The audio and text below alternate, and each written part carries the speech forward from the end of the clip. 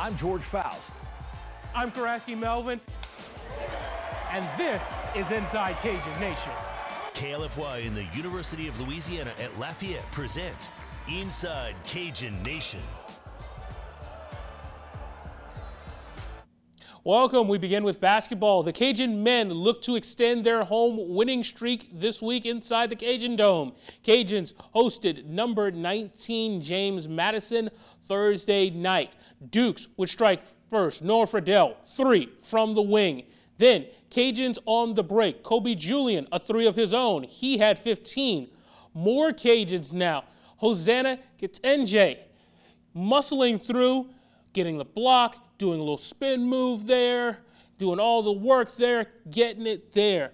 Then later on, the Dukes working around T.J. Bickerstaff. 15-footer is good. James Madison ends the Cajun home win streak with a 68-61 win. Louisiana looked to start a new streak Saturday against Coastal Carolina. 7-4 Coastal in the first half. Kentrell Garnett ties the score.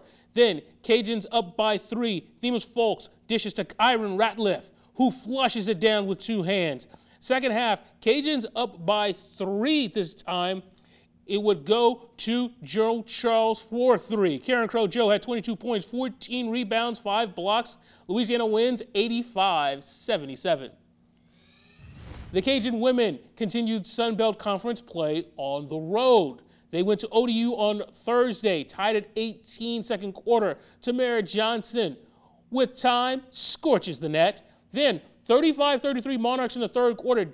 Jalen James, she connects. Cajuns lead again. Fourth quarter, Cajuns up by 2. Johnson gets to the rack. In a return to the lineup, Johnson at a career high 20. Cajuns win 66-61.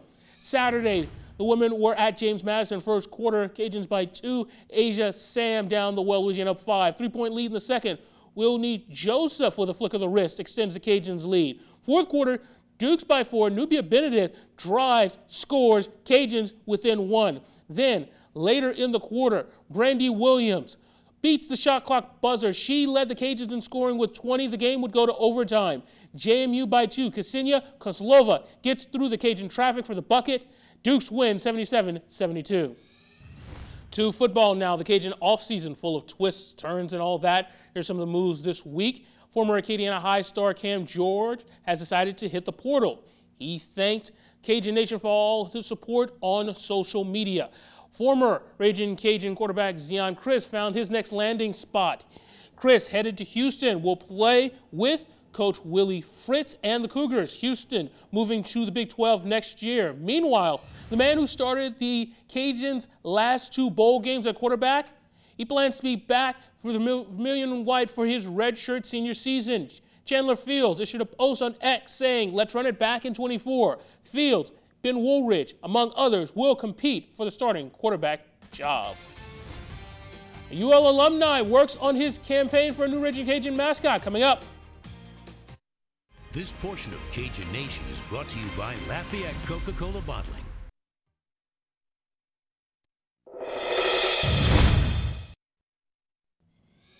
In April of 2023, UL alumni Corey Santawat introduced Acadiana to albino Al Boudreaux, an albino alligator he designed to pitch as the university's next mascot.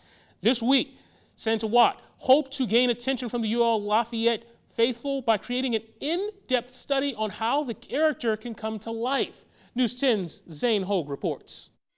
After capturing the imagination of residents across Acadiana, albino Al Boudreaux enters the second phase of his campaign to be adopted as the new mascot for the Ragin' Cajuns.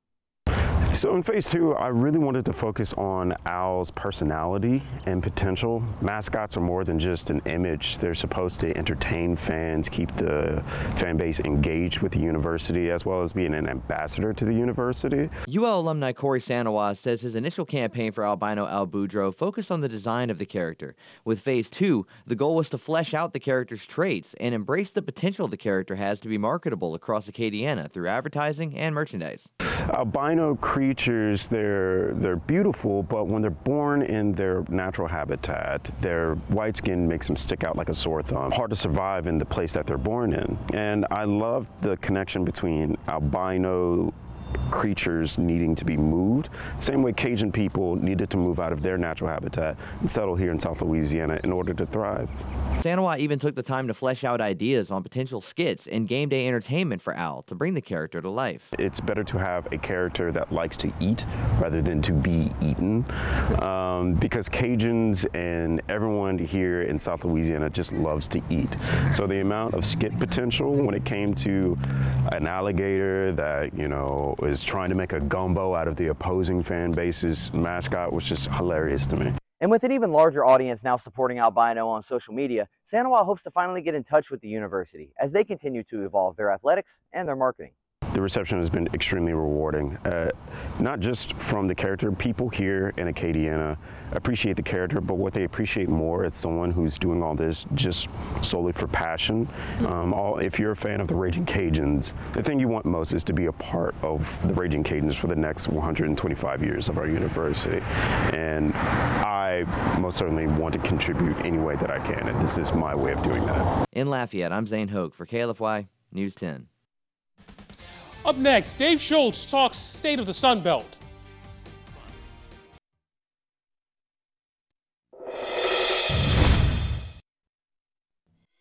Welcome in to Inside Cajun Nation. Thanks so much for staying up with us and being a part of the show. We appreciate it. And I am pleased to be joined by Dave Schultz from Locked On Sunbelt. And Dave, we've known each other a good while, and I've been on your shows before. Now, this is, I think, the first time you've had a chance to come on this show, so appreciate your time. Thanks for having me, George. Absolutely. Let's start with this because you kind of have a pulse on the Sun Belt, and along with that goes the Cajuns as well. And the way things are working right now with regards to the transfer portal and guys leaving the Cajuns, and the latest one that kind of made a splash was Zeon Chris, obviously a quarterback for the Cajuns, and he's going to head to Houston.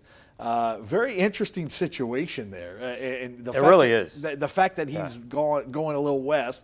What your impressions of that decision for Zeon to go that way? Well, the whole thing was a little bit interesting, right? He did it on signing day, and though some of us have a lot of time off during the holidays, football teams don't. A lot of players made decisions over the holidays, whether they were into the portal or coming out of the portal committing, and he hadn't done it yet. And so you wondered when he did it, did he have a place in mind? And some of the places that he was mentioning, like UCF, well, that was taken. Duke, that was taken, right? Georgia, he wasn't going there, right? He wasn't going to play. And so is he looking for a place to play? Like Colorado, Deion's son is going to be playing there, right? So he's not going to play. And someone was like, well, maybe he just sits for a year and learns the system. But that's not – he did that already here, right? He sat for a year, basically, and learned the system.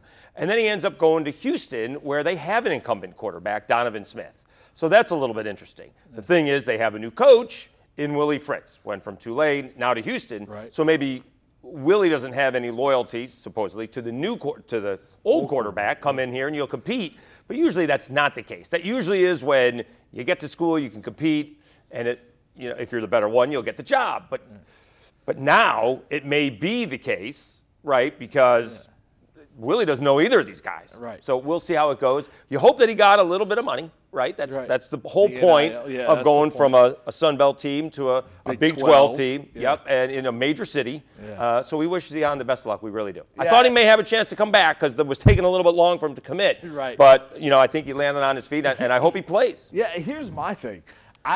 It's got to be about the NIL stuff. Because a little bit. Because when you look at the situation, it was his job here. Yes. Right? I mean, Zeon had he proved himself, I thought. In the games that he played this year, he was phenomenal. Just happened to get injured, But I thought he did a great job this season for the Cajuns. And I thought he locked that job up. So do you want to be QB1 for sure, or are you going to test it? It's got to. Well, so that's why I presume, I don't know, but I presume the new crew here made him an NIL offer. But the crew in Houston is probably a little bit more well-funded, all right? Specifically by one person. So you would hope that he would have a little bit of a bag, so to speak, and that, the stats between the two quarterbacks are just about the same. Donovan Smith played a little bit more, so he had more touchdowns, but many more interceptions. The rushing was practically the same. More attempts by Donovan Smith and more yards for Zion. So I think they're basically the same player, and we'll see if Zion can take it to the next level. Because I was really looking forward to Zion building something here and seeing what the team would be like when the stadium got finished in a couple seasons. See, I really think the Cajuns lost out a little bit on that. So now you look at the quarterback situation for UL at this point, where we sit now, and you have two guys who have already been here coming back, Ben and Chandler apparently says, hey, I'm coming back, let's do it again. And a little bit of an interesting decision from Chandler there because he went through senior day and did all that stuff. Well, I think Chandler's decision is probably directly correlated to Zion's decision because we knew Ben was coming back, and I'm pretty sure that Zion was going to start and Ben was going to back him up, and that Chandler was like, well, I'm not going to sit behind two guys, right? Although now, for the last 2 years, not one of these guys has stayed healthy for the whole season. So Chandler's like, I'm just going to be ready to play. When I'm called upon, I'll be ready to play. And based on the last 2 seasons, there's better than a 50-50 chance that he's going to see extensive time, right? Ben hasn't made it through a whole season without getting injured. So, I mean, we've seen everything from knees to broken legs to appendectomies, right? And so it's been a crazy injury thing that's hit the Cajuns over the last couple of years. That's just the quarterbacks we're talking about. I mean, Right. There's all kinds of different positions, and we're going to talk more about this a little later on. But how the portal is kind of affecting the Sun Belt Conference and in all of college football. We'll talk about that a little bit later. One thing I do want to talk about as well is the Cajuns have this new stadium coming. They knocked down the kind of bizarre to go drive by there on Congress and look over and there's nothing there. It's just a bunch of seats and with some rubble on it. Your thoughts on the new stadium? Well, so I came in here in the middle of the Hudspeth rebirth, right? I was here in year 3, so they had already gone to a couple of New Orleans Bowls and won 2 more when I got here, and then they actually went to a 5th one, right? They lost that one to Nicky Mullins in Southern Miss, by the way. So they had been to a bunch, right? And then, the program fell off, but then the oil services industry economy fell off, right? Oil has come back, right? But not the oil services industry. Those jobs haven't come back. So we were drawing, or the Cajuns were drawing 25 to 28,000, in the middle of Hudspeth's run, and we just haven't been able to get back to that, right? Even when Billy Napier, and it was the year supposedly after COVID, right, 2021 season, they're still only averaging 10 to 12,000. They host a Sun Belt Championship game, and it was a nice crowd. It wasn't freezing. It wasn't wet, right? What was it, 30, 31,000? It was a nice crowd, but we've seen bigger crowds with McNeese, Southern, and Grambling.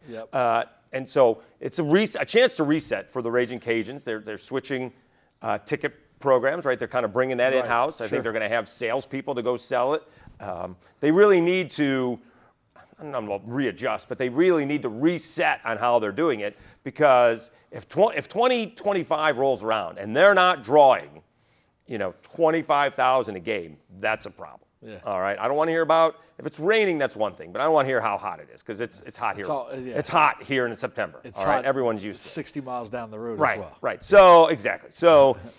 They really need to start drawing. I mean, I should say it should sell out for the season, but it's going to determine whether and how good the team is. That's why I was kind of looking forward to seeing the running backs grow, the offensive line grow, if Zion Chris stuck around. So who knows what, right? So now, is Daniel Beal, the incoming freshman from Baton Rouge, going to be the starting quarterback? In 2025, we really don't know who that's going to be. Yeah, it's going to be interesting. Don't go anywhere. We're coming back more with Dave Schultz from Locked On Sunbelt when we come back right here on Inside Cajun Nation.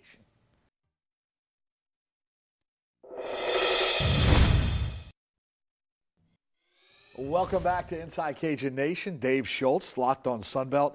At SchultzyCast is where you can find him on X. Be sure to check that out. I listen to you all the time. And Instagram as well, for that fact. Yeah, there you go. And you can get his take. And, Dave, you're never short of opinions, and that's why we love you. Very true, very true. If it comes to Syracuse, you definitely watch out for the orange. Watch out! I'm telling you, it's crazy. We talking about basketball? Well, basketball's better than I thought they were going to be. The Duke game notwithstanding, but football. They're going crazy. places. They are going crazy. Yeah. Part of the reason probably is because of the portal, right? Absolutely. Well, they got the Georgia defensive backs coach, Fran Brown. Yeah. What was the highlight of me meeting him at the bowl game in Boca since they lost 45-0. But no, that's going to be. Yeah. I can't even believe we're talking about Syracuse doing like a top 50 recruiting class. It's nice. insane. See what happens is that's this day and age. You can Right. go in and grab people out of the portal, and I think when you talk about Coach Des, as we kind of segue back to the Cajuns here, one of the things he really enjoys developing players, developing those high school kids. But at some point in this day and age, you got to realize that maybe there's another way to do it. And that's what a lot of teams are doing. I mean, Ole Miss is doing it. Lane Kiffin has kind of jumped on board, even though he doesn't like it, because I saw a post from him earlier today or the other day, and he was saying, basically saying, I don't really like the way it is, but you have to adjust. And I think that's a dilemma for a lot of Group of 5 schools. I saw or read a college coach saying, I actually like the transfer portal better because the kids, they have experience, they know what they're looking for, and they're not jerking the coaches around. Whereas the high school seniors or juniors sort of tend to jerk the coaches around. And these guys are making their decisions much sooner in the transfer portal, right? It's not, a whole year or whatever the case may be. Yeah. In terms of the Ragin' Cajuns, it's nice in theory to go get those high school kids, but if you do all the developing and then Alabama comes calling and your all Sun Belt corner decides he's better at Alabama and you have NIL money that he's going to get, then it's a problem. Yeah. So you have to do both. You absolutely have to do both. Yeah. I presume they've lost, I think, much more on the defensive side out of the portal than on the offensive side of the portal so far. He's going to have to fill some holes because if you have some guys that are, when we were growing up, George, back in our day, George, right? You really didn't see the field. Unless you were a really special player, you really didn't see the field until you were a redshirt sophomore, right? So you showed up, and then you got on special teams, and then you played the last 2 years. So unless you were the super-duper quarterback or running back or wide receiver or defensive end, most players did not play until their third year in college. Well, that's not the case anymore. No. And the problem is at A&M, when you bring in all the 5 stars, well, all the 5 stars can't play. That's why they all transferred out. And on a side note, Syracuse out-recruited A&M not once but twice. Having said that, Des has to incorporate that. Incorporate the welcome in the transfer portal, because otherwise you're just going to get left behind. It's a nice theory to do it your way, but when you understand your G5, and because if they're taking other players, if the Power 5 schools are taking other players, that means some players are going to be left behind. And a lot of times you can get guys that went to Power 5 schools out of town, right? It didn't work out, and you can bring them back because there's plenty of talent right here in Acadiana. Yeah, you're right about that. There are a ton with regards to, look, LSU did it with McKinley, Dominic McKinley. Sure. From right. Signed with A&M, but I'm not going to shut up about it. That's because the A&M defensive line coach, Elijah Robinson, ended up at Syracuse. Well, look. Right? That's what happens. And Verge Osbury's kid, Austin, came back from Auburn, and now he's going to LSU because he's coming back home. Right. And it's interesting because at some point there's got to be – I think what Lane Kiffin's post was about, too, was the fact that, look, they have to put a time frame in it or something because they do. It's kind of a Wild West type of atmosphere. So I don't know. Maybe we'll find out somewhere along the way, but maybe Desmo does have a policy. Once you go into the portal, you can't come back out. I don't happen to like that policy, but there's got to be a deadline. So if you go into the portal, right, say when he did on signing day, if you want to come back, you have to come out before it closes. All right, so that'll give you 2 weeks. You want to test the waters? Go ahead. But I got to make my plans. I have to worry about the rest of the program. I can't only worry about you. And so maybe there has to be a deadline. I'm sure we're going to change the way it works. It really is a work in progress. The only problem is when some of these schools, right, now when I went to school, we didn't. I got back to school and the Bengals and the 49ers, that tells you how old I was, were playing in the Super Bowl, all right? The next day was the first day of class. 89 or 81? So that would have been January of 89, 80, right? Yeah, yes. okay. So right. So my sophomore year, January of 89, but it's at the end of the year, right? Gotcha. A lot of these schools start classes either this past week, right, or certainly this week. And not all of them start at the end of January, so they have to make their decisions quicker because the whole idea of transferring is to get into that spring practice so you know what's going on, so you're ready to perform in fall and ready for the season. Right. So let's turn the page as we kind of talk a little bit about basketball. And the Cajuns really, they had a phenomenal year a year ago. Made it to the NCAA tournament, played a very impressive year, had an impressive season, going undefeated at home, which hadn't been done before at the Cajun Dome. But this season's a little different. You lose Jordan, and you don't have. It doesn't seem like you have a guy stepping up. Although Kobe has been kind of lifting his game a little bit. There needs to be somebody else to help him out, though, right? I mean, Well, they don't have it. Right. They don't have it. That's it'd be nice to, Cameron Crowe, Joe Charles, very good player, needs to find some consistency. They just don't have the guy in the middle, right? So since I've been here again, it was Sean Long, NCAA tournament, right? Bryce Witherspoon should have gone to the NCAA tournament, but Stove got hurt and Gant got sick. And last year they had Jordan Brown, went to the NCAA tournament. So they've always had a big guy and they've always had shooters, but now they don't have the big guy inside. Contingency does what he can. He's not as good as those other players. So basically, this team lives and dies by the threes, all right? So already this year, they've hit 18 threes in 2 games. So for me, for my money, they have to hit 10 threes or else they're just not going to be able to compete. They just don't have what they need inside to compete with the rest of the Sun Belt or college basketball for that matter. And when the Sun Belt expanded, they added JMU, which that team in both football and basketball. I don't know what they're like in baseball, but that program seems to have an elite coaching athletes. They're a pretty good program all around, it looks like. Well, it's kind of like that 2013, 2014 Ragin' Cajuns, right? The baseball team was the number one in the nation. The softball team went to Oklahoma City. The basketball team went to the NCAA tournament, and the football team went to the New Orleans Bowl. So they're riding high, all right? They lost a very tough ball game last year to South Alabama, where the point guard could not miss, throwing in things from his hip. It was a tough ball game. When Mark Byington sees the film of that, he's not going to want to see it. He's like, well, what could we do? We double teamed him, and he's just making shots. That was a big ball game on Thursday night. First time that a ranked team has come in here since, 06, I think? I think it was Nevada and Tennessee came in. And they're doing well right now. JMU's doing well. Yeah, absolutely. It's always I enjoy basketball.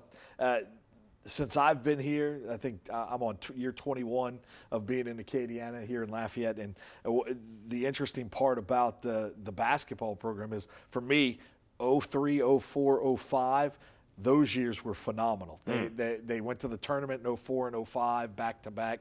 It doesn't reflect on the banners. There was something else brewing.